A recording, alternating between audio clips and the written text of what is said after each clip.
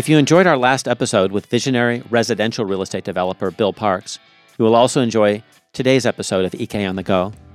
We'll look at a developer who's reshaping our city across many different neighborhoods and with projects that include mixed use and retail with an emphasis on what I call the fun factor: restaurants, hotels, nightclubs, and more.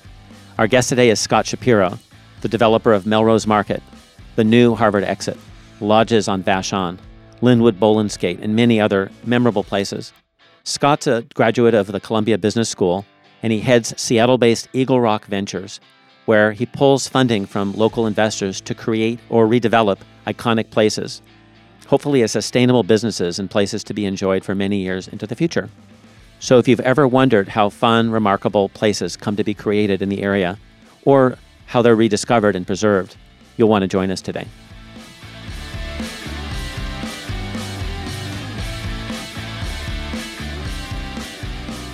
Today, through the lens of one man's efforts to create new places, we will explore what sort of planning goes into creating these places that many of us may take for granted, how it all works financially, and what developers maybe might do differently to ensure that the places that get built today are more fun and serve people better. So, Scott, I've known you for many years, and in full disclosure, in my work as a real estate broker, I've marketed some of your condo developments in the past. Mm-hmm. You're from Spokane, Washington, and you attended Columbia. What's your journey, and how did you wind up here in Seattle? Well, I moved back to Washington State 18 years ago. I always kind of figured I would move back to Washington State. It just feels like home. But I spent 12 years in between Spokane and coming to Seattle back east. So further to kind of get back into my history, my parents moved to Spokane when I was 6 months old. So I was actually born in New England. And my dad got a job teaching at Eastern Washington University. And so, what did he teach? Accounting. He was in the business school.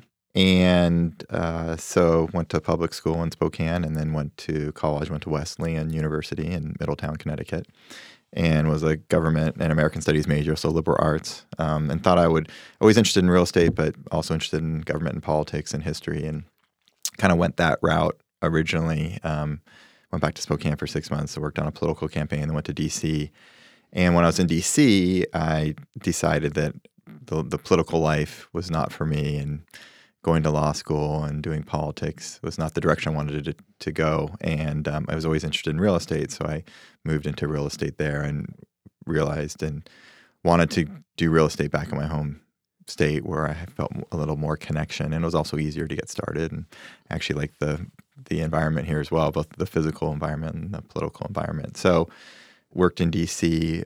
for a developer before I moved up to New York to go to business school. Okay. Is there a connection between working as a developer and politics? Oh, absolutely. Yeah. I mean, I better or worse? Yeah. I mean, you deal with politics and whatever you do, and that's you deal with the city and city council and policy decisions and political decisions they make affect what I do and affect our community, but also just dealing with the community, dealing with neighbors and neighborhoods. And so you have to be, I think in any job, but in real estate, be politically aware and cognizant of what's happening politically. So when we had Norm Rice on as a guest about 3 episodes ago, I mean, he talked about how the Seattle process and how much it, in Seattle in particular, there's an expectation. Part of it, I think he created that in his approach, but of really engaging the community. Yeah. So how does that sort of layer onto your approach? Yeah. Well, there's the part that you voluntarily want to know your customer. You want a building to fit into a neighborhood, but you also want it to meet the needs of the tenants and the tenants' customers. So we really want to be aware of that. But there's very much a culture here of everyone having a voice or many voices multiple times over a long period of time, which is nice that everyone can have a voice and have that opportunity. The challenge comes that it delays projects, and that delay ends up costing not just the developer, but really the customer, the end user at the end of the day. So if you're building housing, it means that those additional costs get added on to the customer, whether it's in rent or in purchase price of buying a unit. So as you said, welcome to Seattle. Welcome to Seattle.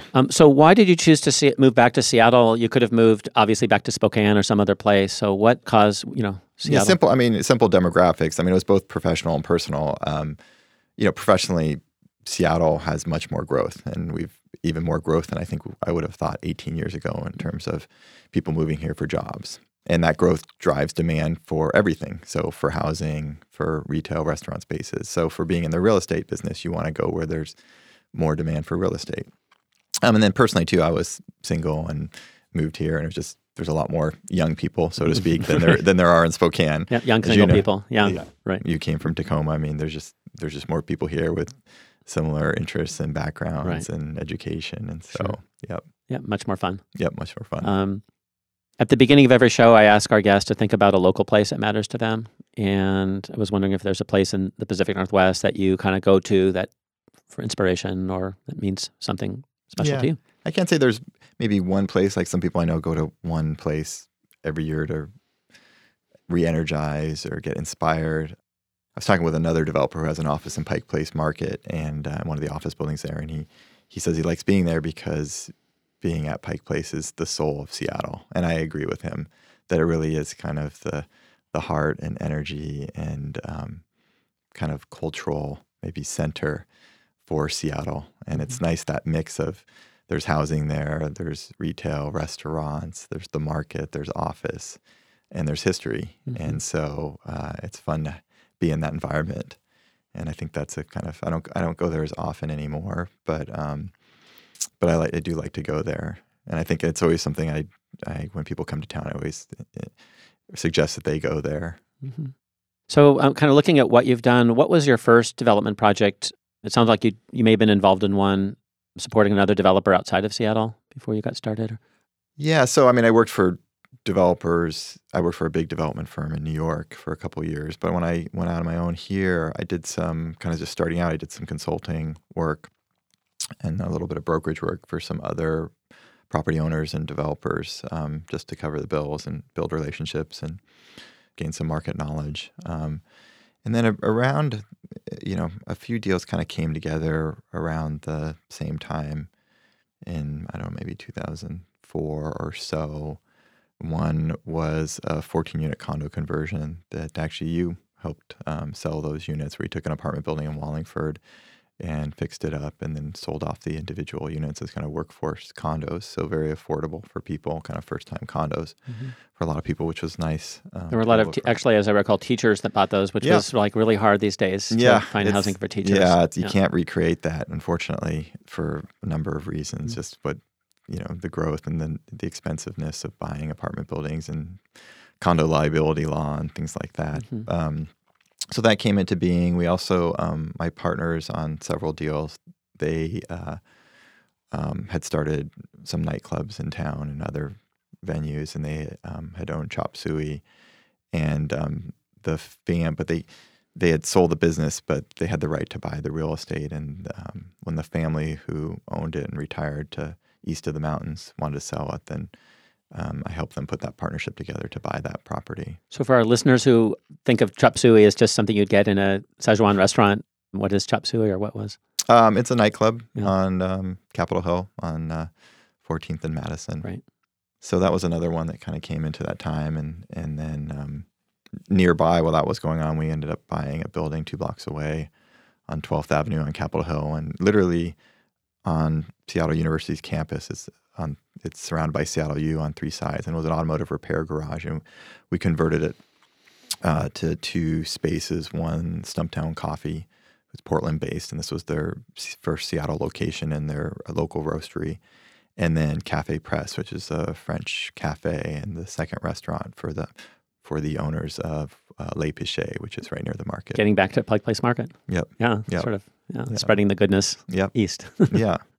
So it seems like you've done quite a few projects on Capitol Hill, and was wondering, and also you moved back here, I think it sounds like partially for the culture and kind of where you were in life. Yep. So what is your feeling about Capitol Hill as a neighborhood, and why the focus there? Yeah, I love Capitol Hill for a lot of reasons. Why? I mean, first of all, just location. Being in real estate, they always say the 3 most important things are location, location, and location. So it's close to downtown. You can walk there. It has, easy access to getting on the highways, pretty easy access to UW and Seattle Central, Education Center, Seattle Central, Community College, Seattle University. It has a diverse collection of people, right? So you have people of all ages, backgrounds. And so I like that kind of culture that's up there. And it's a place where people want to live. and visit, and so it's a good place to invest, to build, to renovate. And so with your projects, then you maintain an ownership interest oftentimes, right? So Correct. Yeah. And then along with other partners Yes. sometimes. Yeah. So we're not merchant builders. We or buyers. We buy things and either renovate them and hold on to them, or we will build ground up. But we're long term, so we're focused on making sure that it's designed right and built right, so it'll last and meet the needs of our customers. So I think that's a fascinating issue because I think that as Seattle has grown and become a more global city, there's more there's more people that are investing and building here that aren't living here. Mm-hmm. What are your thoughts about the choices that you make as a sort of someone who's part of the community and living here versus what choices you might otherwise if you lived in New York? Or I think it depends on your capital source. I mean, that's kind of the key. So my investors are my friends, and they're in it for the long term. So unlike some capital sources where you get money from a private equity fund that's based in New York or San Francisco or where have you, those funds, the way they're set up is that they need to sell the property, their investments, within a 3 to 7 year time frame. So, and sometimes even sooner, but they'll build something or renovate something and then they'll sell it. So that's fine. That's just how that model works. Our model is a little different. And there's a lot of people who do what we do as well. Mm-hmm. Tends to be often, maybe smaller developers or investors, although there's some family offices that hold things for the long term. So we, again, we're focused on making sure that it's going to last and fit in. And I would say you're also accountable. I mean, you and your investors are actually probably going to the venues or eating there. And that's part of it too. Show your face. Sure. I mean, we want to do stuff. We want to do projects that we can take advantage of, in the sense of if we can go, if we can build spaces where there's going to be restaurants that we're going to go to, then great, or even stuff that maybe that we're not going to live in right now, like our micro housing projects. But I was that customer 20 years ago when I lived in New York City. I know what that's like to live in a small space and really have limited income, but really want it to be in the heart of things in a good location. So, always, again, thinking about the customer and what people need in the community. And so I think being local allows you to maybe have a little better sense of what's needed and how to make it work on all levels. So aesthetically, financially, logistically, however your criteria, how all things fit together. And probably what's needed also in the future versus just today, because you're not selling it off in 2 or 3 years. Yeah, you want to make sure that's going to be needed 10, 15 years from now, whether we're owning it or not. But we are thinking that that's the way when we look at the investment, how we're going to model it. Can you tell us what your most recent project is and how that sort of deal came together and what it looked like? Yeah, I think the most recent one we completed was renovation of the Harvard exit, which was a 3-story red brick building in the Harvard Belmont Historic District of North Capitol Hill. Beautiful building, something you'd see on a Ivy League campus. It was built by the Women's Century Club, which was a women's civic organization. And they built the building, I think, in 1926 and used it and owned it. Actually owned it till the late 60s when they sold it to a local family. And the local family converted what was a performance theater on the first floor into a movie theater. So for the last 10 years, if any of our listeners have been to the Seattle International Film Festival, they might have seen films there. Yep. Yep. Yeah. And in the 80s, they took the third floor, what was a ballroom, and converted that to a second screen. So it was a 2-screen cinema, and they had sold the family had sold half of it, or the families that owned it had sold half of it to Landmark Theaters, which is a big kind of boutique chain. And Landmark and the family just decided that it wasn't the way that people watch movies nowadays. It's different than it was 20 years ago. We can watch it on our computers and on phones, and so there's just less of demand for these kind of small theaters. That economically, it doesn't work as well. And this building had a lot of deferred maintenance as well. And so they decided to sell the building, and they didn't want it to be public. And one of the local brokers in town knew that I liked buildings, especially buildings that there's not an easy solution for what to do with them. And he brought it to me, and I said I was interested. And so we got under contract. And now, did that have a landmark status placed on the building? So the building itself is not a landmark itself, but it's in a historic district. So all those buildings fall under the landmarks. And is that the Harvard Belmont Historic District? Yes, yeah, Okay. and it What goes did that before mean? the landmarks. So basically, it means you can't tear it down. And actually, even more than that specifically, we can't do anything on the facade without approval of the Landmarks Commission. Did that affect the price of the building, do you think? On this building, I don't necessarily think it did, because I don't think anyone was going to go buy this building and tear it down, and we wouldn't have bought it and tear it down. It was kind of built to the capacity of the zoning. I mean, you'll see it in some cases where, it's a 4-story building, but it's, maybe you can go up 40 stories, and then that's where you come into issues. But this one, you'd end up with the same box, basically, so it didn't make sense to buy it and tear it down. So really, that wasn't so much of a hindrance to purchase the building. And the things that we needed to get approval from were very minor, like putting in a fence around the new garbage area and putting in a bike rack and adding a door to the basement, but below the brick line. So it was unobtrusive. So all things that were not controversial, and we didn't have any problem getting approval. And then how did the community, because I know people did have a lot of connection. I mean, I would imagine some people were worried it's going to be torn down or it's going to change. And, so walk me through the sort of politics, if you will. Yeah, so we definitely got, when I went public, we definitely got, people were worried. And then I think once people found out that we were buying it, I think that allayed most people's fears, just based on our history of buying other historic buildings and fixing up, including Melrose Market. Mm-hmm. So I think that most people were fine with it. There were a few people I got emails from that were sad that the movie theater was closing, and I again, I have some memories too of going to movies there. But it wasn't our decision to close the movie theater. It was actually the Landmarks that decided, who was managing the theater, to close it down. So they made that decision, and so obviously we needed to find a new use for it in our community, and that's where we came into play. And then who's using the building now, and how did you sort of? Yeah, so we kind of did our analysis of what you can do with it, and so because and we wanted to get historic tax credits to help make it more financially feasible. But when you look at an old building, you want to utilize the real valuable parts of it, like the historic nature.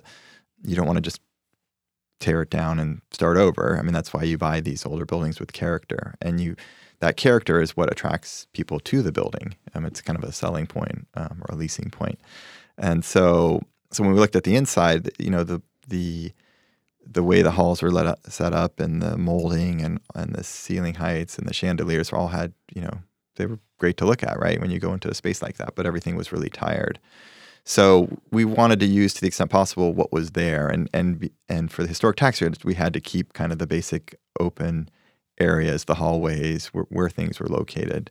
So it didn't make sense, for example, to divide it up into a whole bunch of little small rooms as apartments or a hotel. It didn't. So we really wanted to keep the open spaces, particularly the two big open spaces, open to the greatest extent possible. And the open spaces was like the lobby, the theater themselves? Yeah. So the parlor, which is kind of to the right when you walk in, with an actual working fireplace, and then the first floor, which was a theater, and then converted into a cinema or a performance theater, and then into a movie screen, and then now it's just a big open area, and then the third floor too, which was a ballroom and converted to a theater. So we're keeping those open. So we came to the conclusion that the highest and best use was to make it office space, and that allowed us to keep it open and be an open workspace that you see a lot of creative firms, architects or designers or technology companies that like that open space. And so that's the way we went with getting it permitted and renovating it.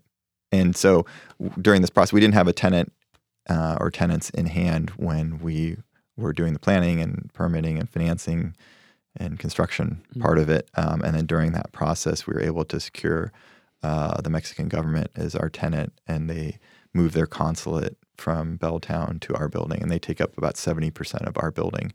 So that's kind of shocking to me, because downtown or Belltown, where the Mexican consulate was, seems like generically, where you'd want to be, closer to the business hub. So why did they move? Do you have any insights? Yeah, well, a lot of reasons. One, their lease expired there, and so they were looking for space. But they, for them, a lot of, like any tenant, price is important, but quality of the space is important, and access. And actually, our site is very accessible.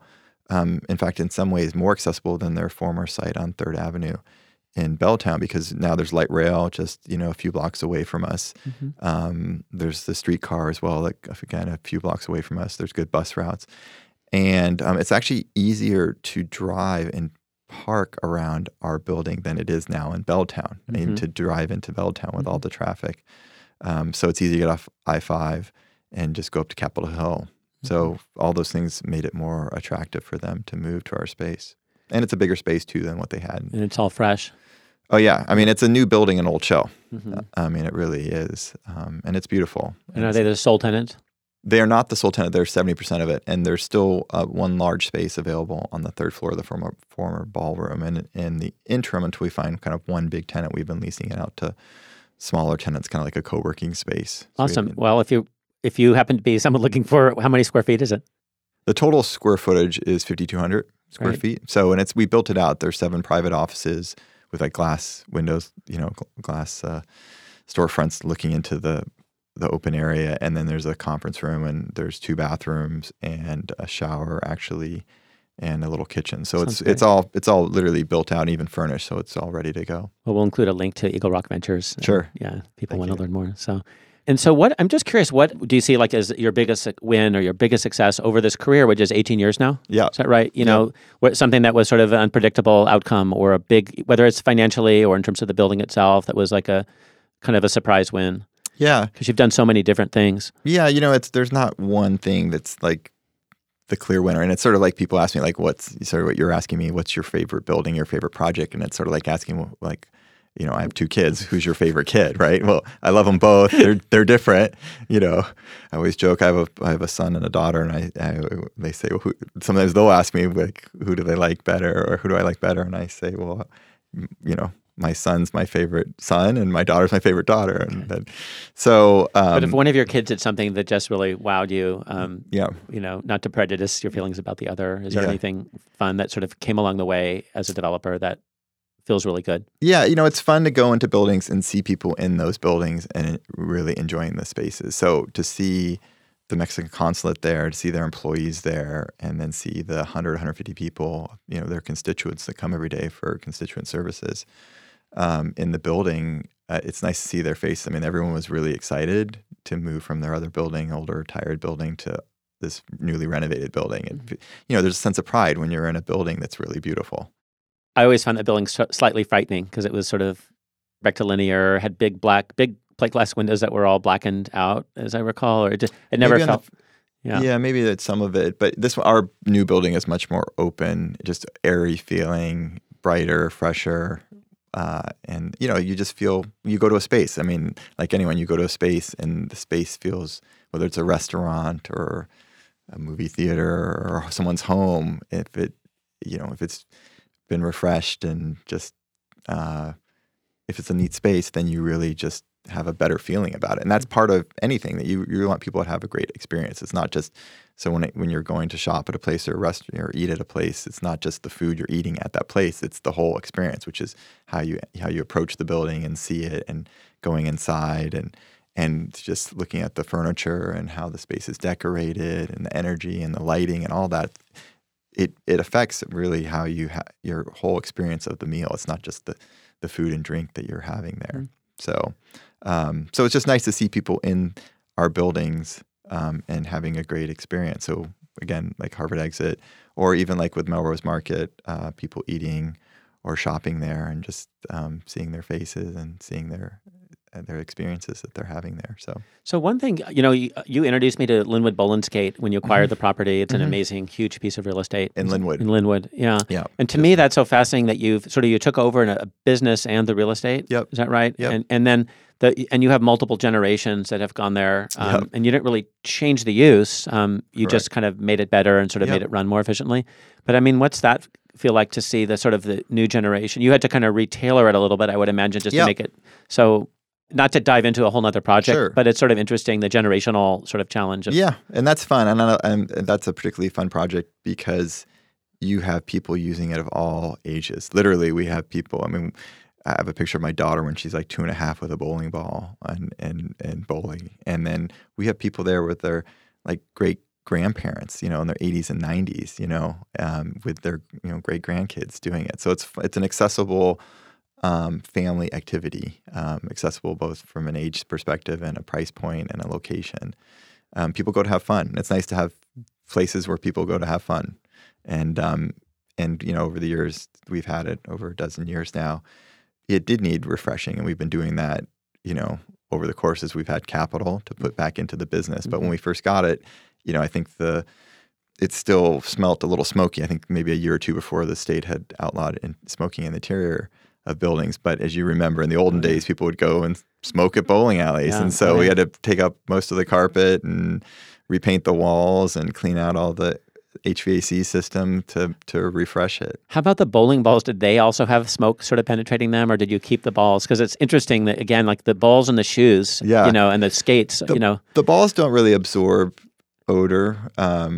We get new balls periodically, but they're hard, and so they tend to last. And do they wear out? They do wear out. They get chipped up by the mechanical equipment, the pin setters, and the ball returns. But the shoes, they wear out every few years, and so we go and buy new shoes. So I just to say I admire you for a lot of things, but one of them is you just know a lot of things sort of deep into all these businesses. You really get into them, and you understand the nuances of Yeah, and it's not like I knew it. I mean, I went to growing up in Spokane. I went to Lincoln Heights bowling alley, whatever, as a kid. So I knew as a customer bowling a little bit, but the fun part about what we do sometimes is that we learn the business. So I didn't necessarily know how to run a bowling alley, and we have a roller rink there as well. And we have a little restaurant, kind of a bar and restaurant. So there's kind of 3 different parts of our business there. But I learned it, and that's kind of fun. I mean, kind of what I learned with liberal arts education is to learn how to learn. So if I don't know something, I can go figure out how to make it happen. So I learn, I talk to people, I read, I get the experts who know how to run food and beverage. I talk to people who've been running bowling alleys, And so we learn the business. And, maybe after 6 months, you learn a majority of what you need to learn.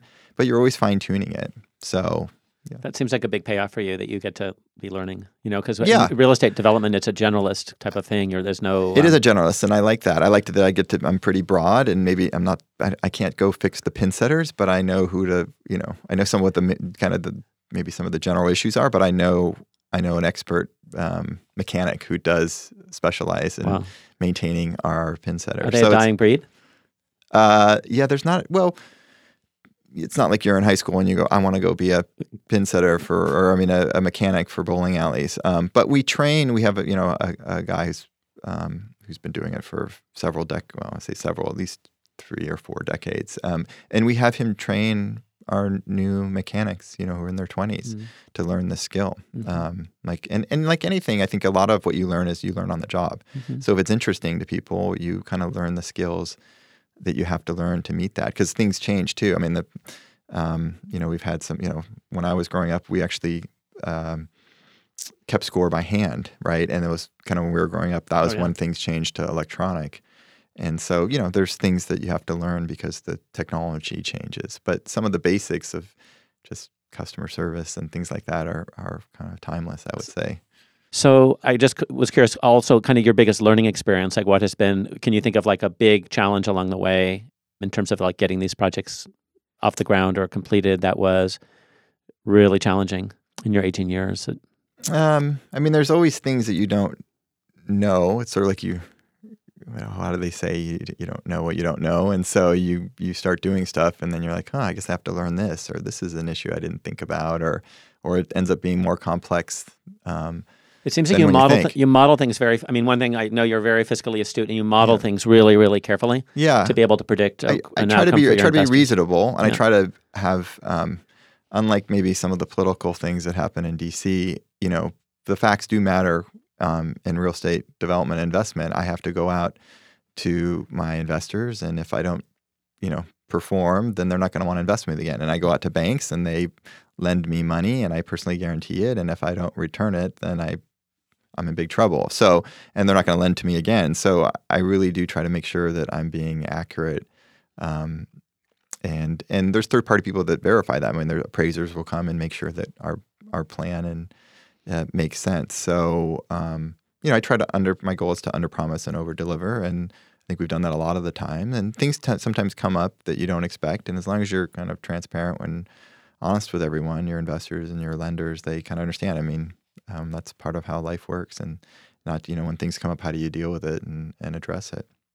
Well, the other thing that's interesting about your body of work is that it's expansive. I think you have a project in LA. We have a bar in LA, so my partner's on several deals they living in Seattle, and they had moved to LA with their son just to kind of have a different environment for a few years. And while they were down there, they saw a Hispanic transvestite bar that was for sale, and in the Silver Lake neighborhood. And they said this would be great for one of our bars.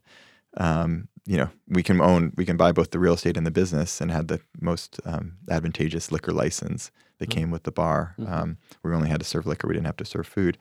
So we bought that building, and we put in the bar that they had here. They own the Cha Cha Lounge here in Seattle. We put another Cha Cha Lounge in LA, and we've owned it since. And one of the former manager here, we brought down to LA and made him a partner, and he's been running it since, and it's worked out very well.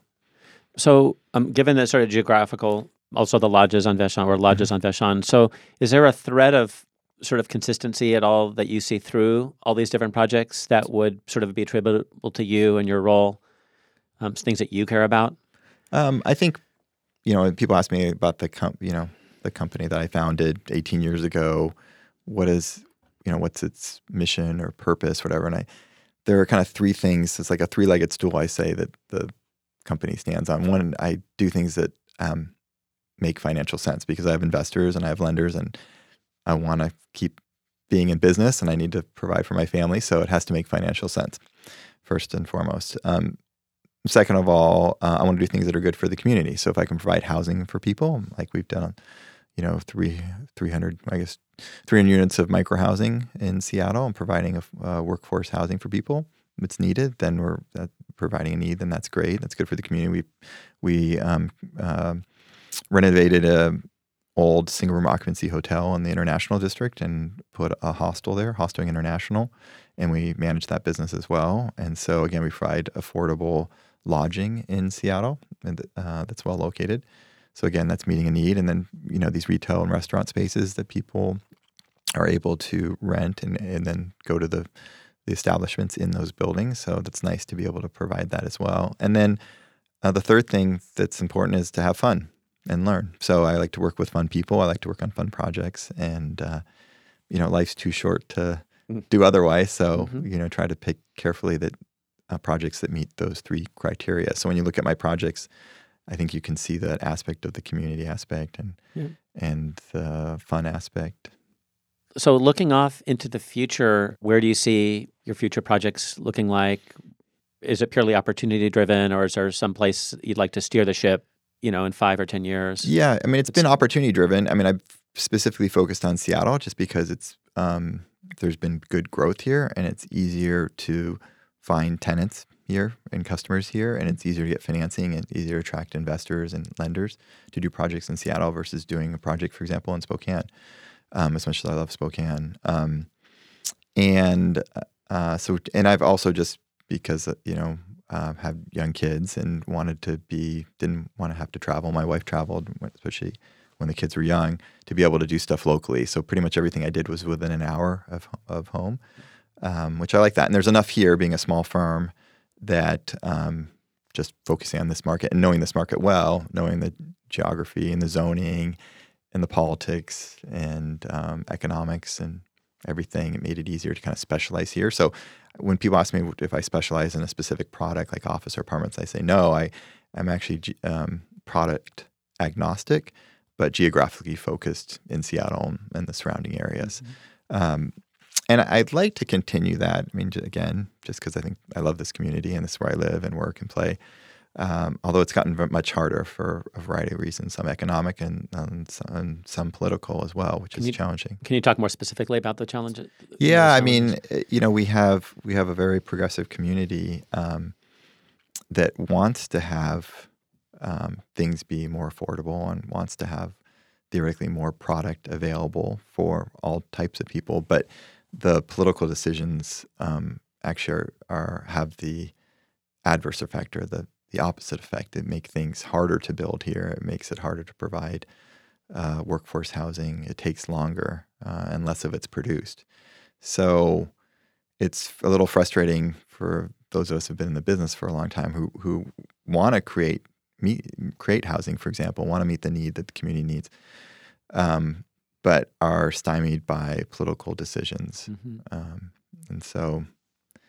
And I think that part of that's just sometimes I think from lack of understanding of how the economics work and how what it takes to do a project. And unfortunately on the city council, there's not really any business people that have had to, run a business and understand what it's like and how the numbers work and the responsibilities. So in the private sector is really important. I mean, for creating or for meeting the needs of the community, whether it's housing. I mean, majority of the housing, overwhelming majority is going to come, whether it's, houses or apartments, is going to come from the private sector. So really need to think of the private sector as partners, as opposed to, I don't know, sometimes we're seen as, antagonist. Yeah. Yeah. And it's really like everyone needs to work together to meet the needs. And so, any ideas like what that might look like? How to create a little bit more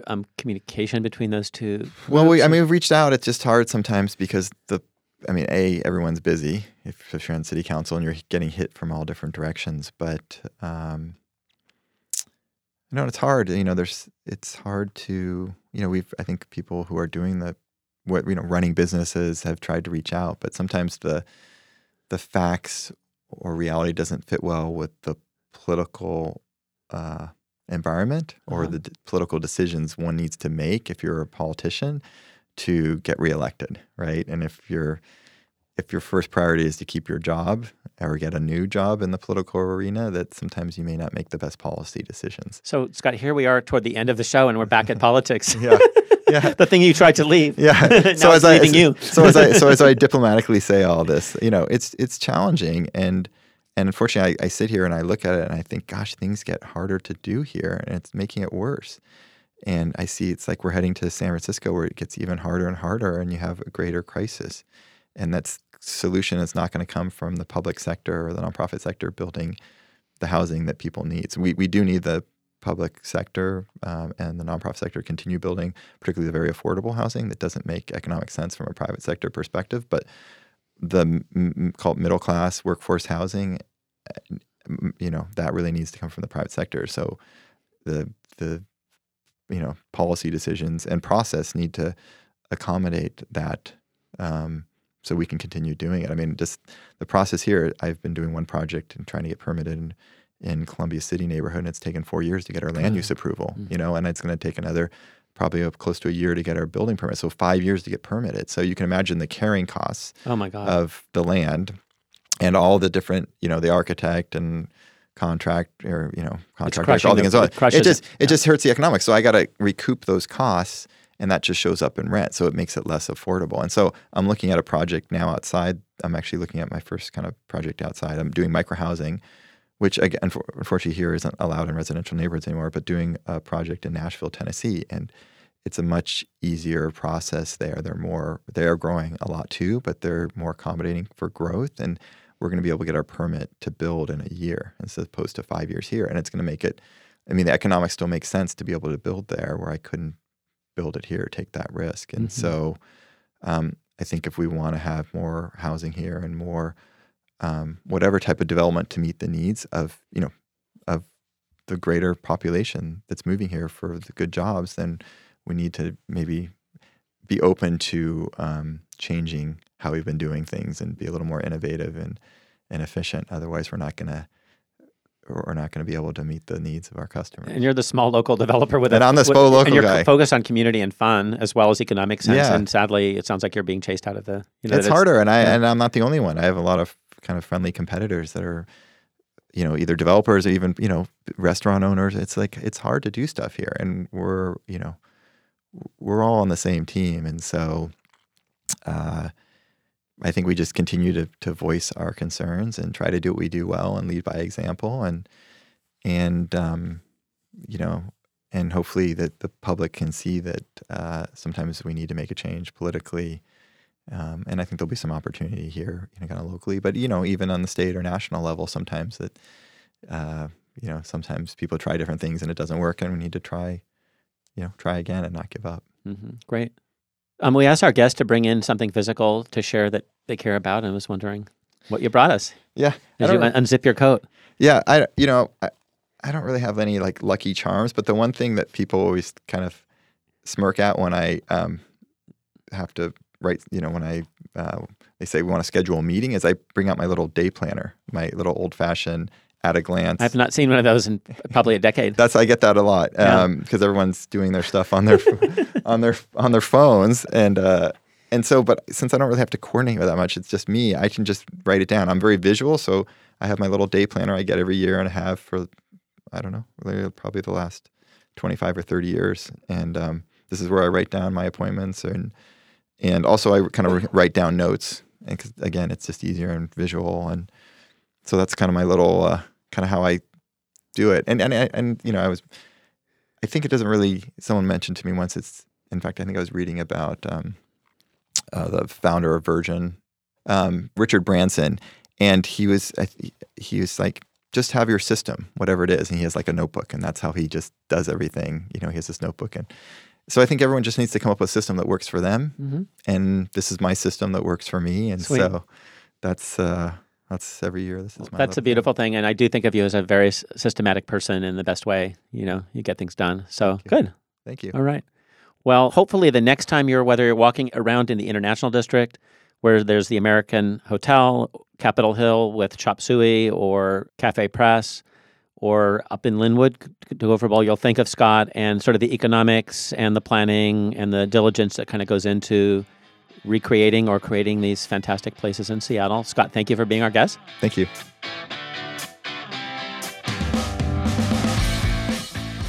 Joining us next month will be Roger Valdez, who's affordable housing activist.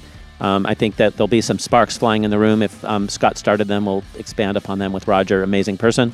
Thank you, our listeners, for listening to EK on the Go. You can subscribe to us on iTunes, Google Play, and many other places where podcasts can be found. To learn more, you can visit our website at ekreg.com. Here you'll find a link to Eagle Rock Ventures and a few of other Scott's real estate projects. And if you'd like to go up and experience Linwood Bowl and Skate, the first one to email us with the word skate and bowl in the subject line of their email will get some free passes to go bowling and skating at Linwood Bowl and Skate. You can send your questions, as always, or requests to Edward K. at EKREG.